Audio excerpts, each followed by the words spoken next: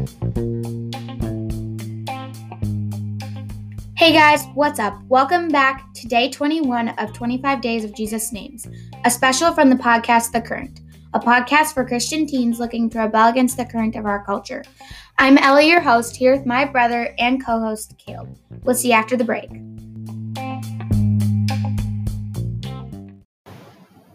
Hey guys, it's Caleb and Ellie here from the podcast The Current. We're here to tell you about how we make our podcast on Anchor.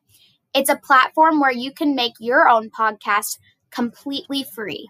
There's creation tools inside the app that allow you to record and edit your podcast right from your phone or computer. And you can make money from your podcast with no minimum listenership. Anchor will distribute your podcast for you so it can be heard on Spotify, Apple Podcasts, and many other places. It's everything you need to make a podcast in one place. Download the free Anchor app or go to anchor.fm to get started. Hey guys, welcome back to day 21. So, how you doing? I'm pretty good. Ready to be back. Were you talking to the listeners or me?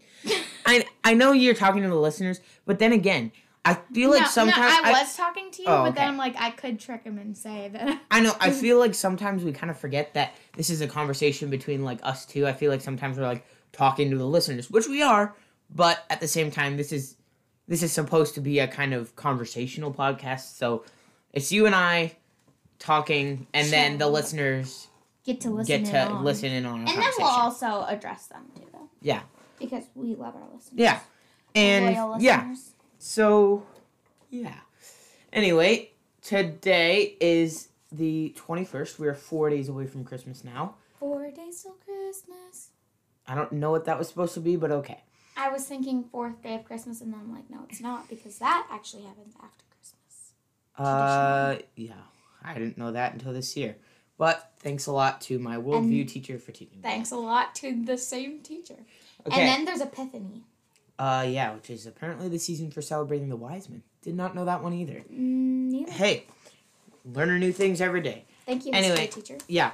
Anyway, so we are going to hop right into it. Today we're going to be talking about the high priest name for Jesus. And yeah, so maybe Ellie, you want to explain to us what was the high priest back in the time before Jesus and the people of Israel? Like, what would the high priest have done? What was his job? And what was his main role, I guess? Do you know what I'm referring to at all? No, I don't. Okay, maybe I'll explain it. So the high priest was the main priest, obviously. Yeah. And he would offer sacrifices to the Lord. And once a year... Do you want to finish it? Go ahead. No, okay. You just finished it. It's fine. So once a year, he would go into the Holy of Holies, which was forbidden for anyone to go into except for the high priest. Only once a year. I'll talk about that in a second. Okay. So he would go in there and I don't know if he would speak to God necessarily, but he would be in the presence of God basically, which was because God dwelled in the holiest. And he would beg for forgiveness of sins of the people of Israel and confess their sins and as a nation kind of, and that was kind of his main job.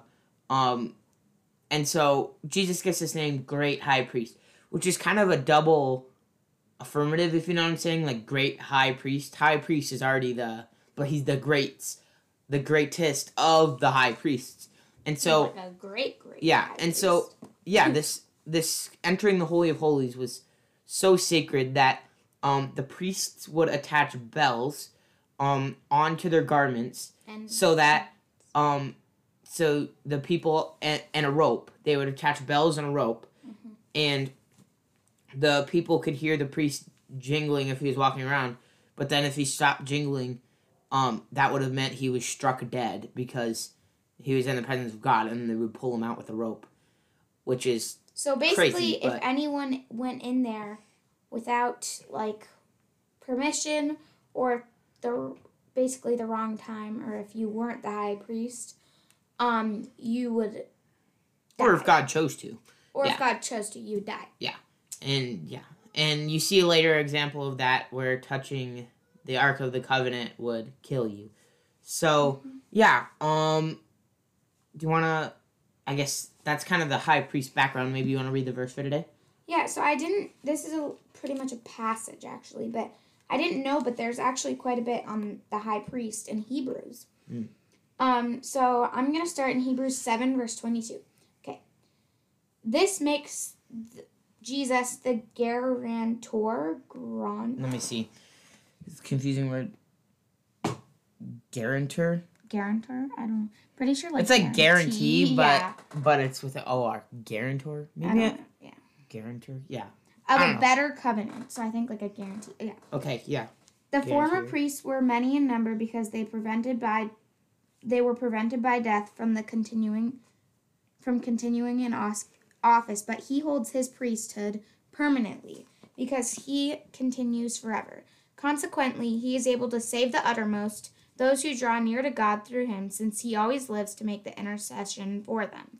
For it is indeed fitting that we should have such a high priest, holy, innocent, unstained, separate from sinners, and exalted above the heavens. So, yeah, I think we'll stop.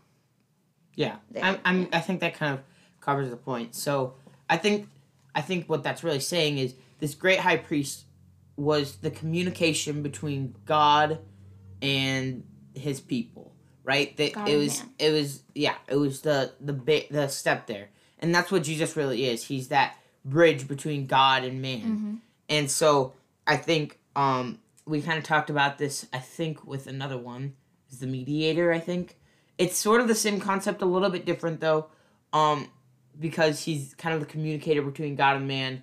I'd say this is a little bit different. It's a little bit different, but it has the same general idea.